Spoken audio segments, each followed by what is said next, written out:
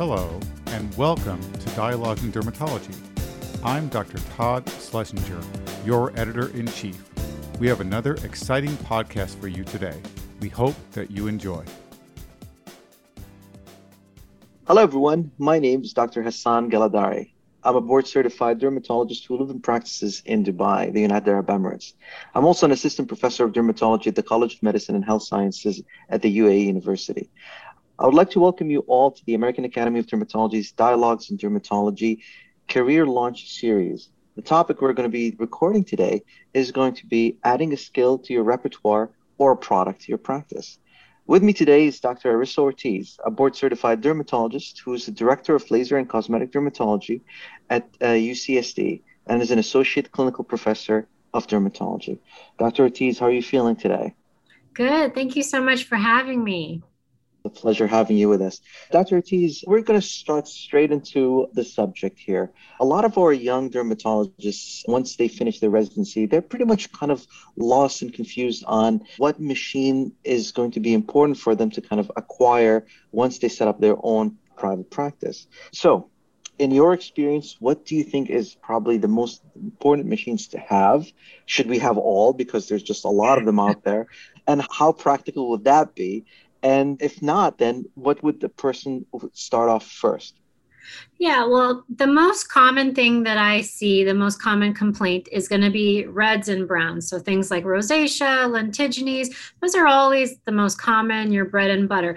But if you're just starting out and you don't have a lot of capital, you want to remember that there's a lot of things that you can do that don't require equipment, like injectables, you can do fillers, you can do toxins, you can do some body sculpting with deoxycholic acid. So it may be good to kind of wait and see what type of patient population you have and see what patients are asking for, and then kind of make your decision based on that. But I would definitely say that the most common complaint, like I said, was reds and browns. So you might want to get like a vascular laser or maybe even consider an IPL. I know platforms are more popular these days, so you can get multiple wavelengths or multiple devices on one platform. So that's another thing to consider. Okay, so we're going to start off with, for example, a laser. You would go with a vascular laser, and rather than, for example, a laser hair removal machine. Yeah, laser hair removal is difficult because you have a lot of med spas in the surrounding area. Well, again, depends where you practice. But like for me in San Diego, there's a lot of med spas that offer hair removal at a ridiculously low price. And it's hard to compete with that. And of course, obviously you're going to offer safer treatments, more effective treatments, but patients don't always know that. So I definitely wouldn't start out with laser hair removal because that's probably not what you're going to see. Again, I think, vascular for rosacea, you could do red scars, things like that, or something for pigment, because that's what patients come in asking for. Okay. So, when it comes to a vascular laser, what would be your favorite? Are we talking about a pulse dye laser, say, for example, or, some of the other types of lasers that can also be used for, like a YAG laser can also be used for in a vascular setting? Yeah, I think they're both great. I trained with a pulse dye laser, so I had a bias towards that, but then it just worked out that in my practice, I have a KTP. I think they're both good for various reasons. The PDL might be a little bit more forgiving in darker skin types. So if you tend to have darker skin patients, then you might want to consider a PDL. KTP, because it's a shorter wavelength, is not as forgiving in darker skin. But I do find it really effective for like discrete telangiectasia, and also background erythema. So I think it just depends like what kind of deal you can get for your practice. But I think they're both great options. KTP, PDL, you can't go wrong. Again, you want to consider an IPL because then you can get reds, you can get browns. Sometimes there's other filters you can add for skin tightening or for hair removal, like you mentioned. So an IPL, because IPL these days are a lot better than they used to be. So I use an IPL a lot in my practice as well. Okay. All right. So if you are going to go for example, an IPL machine, is there, for example, one in particular that you kind of prefer? I have a few. The one that I tend to use the most is the BBL. So that's the BBL by Cyton. The reason why I like it is because it's really titratable. So you can titrate the pulse duration, you can change the cooling, you can change the fluence, obviously. And then also the filters are just they're like little filter slides that you can just slide right in. So you don't have to change the whole handpiece. I have another device that you have to actually like remove the handpiece, go get the other handpiece and put it on if you're trying to use a different filter. And that's a little cumbersome. I mean, it seems like it would only take a second, but one, you have to store it. And then two, you have to like go get it. So when you're in the middle of a treatment, it's just a lot easier to kind of slide in the filter. So that's why I like that one. And it's pretty effective too. So, but there's so many different IPLs on the market. So again, just see what else it has on it, what you can add to it, what you think you're going to be doing in the future. Okay. All right. My other question would be, for example, would you buy these machines or would you kind of lease them? How would that work? I mean, a lot of our residents, they just come out and, they're eager about getting all these fancy schmancy machines. And, it's either like everybody talks about or recommends something, but, they cost just too much.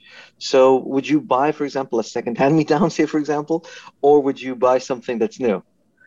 Yeah, I mean, obviously the ones that you buy secondhand are going to be a lot cheaper, but then you have to consider the service contract, because if you don't buy from the company, then sometimes they might get you on the service contract. And so you might be paying a lot more and end up in trouble in that way. But if you can find an outside engineer or someone to service the laser, then you may get out of that. So I would just look into those things, make sure you understand all the pricing before you rent or lease a secondhand device. Renting a device is another option. So there's a lot of companies that rent devices. So I would get the downside of that is that then you would have to kind of schedule all your patients on that one day when you rent the device for the day. So if that works for your practice, then, that's probably the cheapest option. I would say you're probably not going to be as comfortable with those devices if it's just in your office, once a month or something like that. I know in my practice that wouldn't work. I kind of need the device there because sometimes you add on a procedure, the patient comes in, they want to do it right then. So if you're renting it just for the day, then patients may not like having to come back at another time. So those are just things to consider. But, maybe just to start out to see what devices you like, it might be beneficial to rent just temporarily, maybe your first year in practice, kind of decide what you think is the most cost effective for your practice. And then you'll have a better understanding of what to buy. Okay. All right. Those are great points there, Dr. Ortiz. So you've got the vascular laser or, for example, the brown laser for the brown spots. What about the things that are used for rejuvenation? I mean, there's talk about the fractionated technology and so forth. When do we move then? Should we buy them initially or should just we wait until we build up our practice and then kind of get into that? And if we do, which one would you kind of prefer? Yeah. So if I had to say what's the next most common, like you mentioned, something for resurfacing. So I would probably start with like a non-ablative fractional device because you can address wrinkles, you can address pigment as well, you can address acne scars. If you have a younger patient population or even some older patients, but acne scar is another common complaint. And so I wouldn't start with something ablative unless you're going to be doing a lot of resurfacing. If your patients are very like photo damaged and they're coming in asking for aggressive treatments, then I would consider it. But I think if you're just starting out, I would definitely consider going non-ablative first because it's hard to convince patients to go through all that downtime, pain and downtime with fractional ablative procedures. So I think, especially for acne scarring, the patients need multiple procedures. So I think non-ablative is just more practical. So I would consider a non-ablative fractional device. All right. So you mentioned the non-ablative. I mean, you being the expert, would you go for example, an erbium or would you go for a CO2 or does it really matter? So if we're moving on to ablative devices and erbium versus CO2, they're comparable. I have a slight preference for the ablative erbium because there's less risk of that permanent hypopigmentation that you can get with the CO2. It's also a little bit safer in darker skin. So I prefer the erbium. I also feel like the recovery is a little bit faster with erbium than with with CO2. But it's like Coke and Pepsi. They're very similar. I think you can't go wrong. I personally use an erbium, but CO2 you can get great results as well. Okay. And in terms of their use, I mean, you mentioned acne scars, and you mentioned also wrinkles. Is there any other indications that these devices may be used for?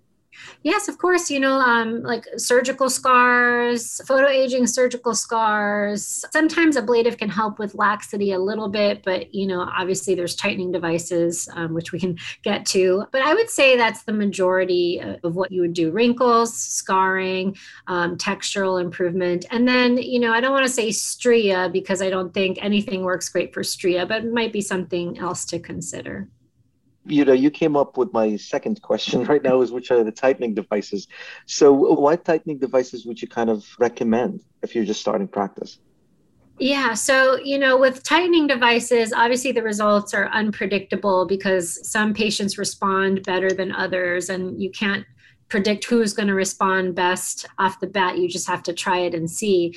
I think some devices are more consistent than others. So you have like radio frequency, you have needle RF, you have ultrasound devices. So the benefit of doing needle RF is that you get improvement in tightening and texture.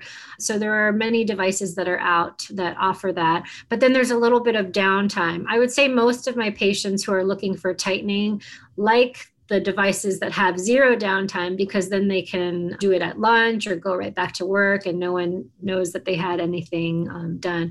So right now I'm using the intense ultrasound beam technology. So it uses ultrasound and it's like a minimal pain during, no pain after, and then no downtime. So I like that device because it doesn't require a lot of pain control. You can just use a topical anesthetic and that's usually sufficient. Monopolar radio frequency is also a good option. So again, you kind of want to look at these devices and kind of see what deal you can get.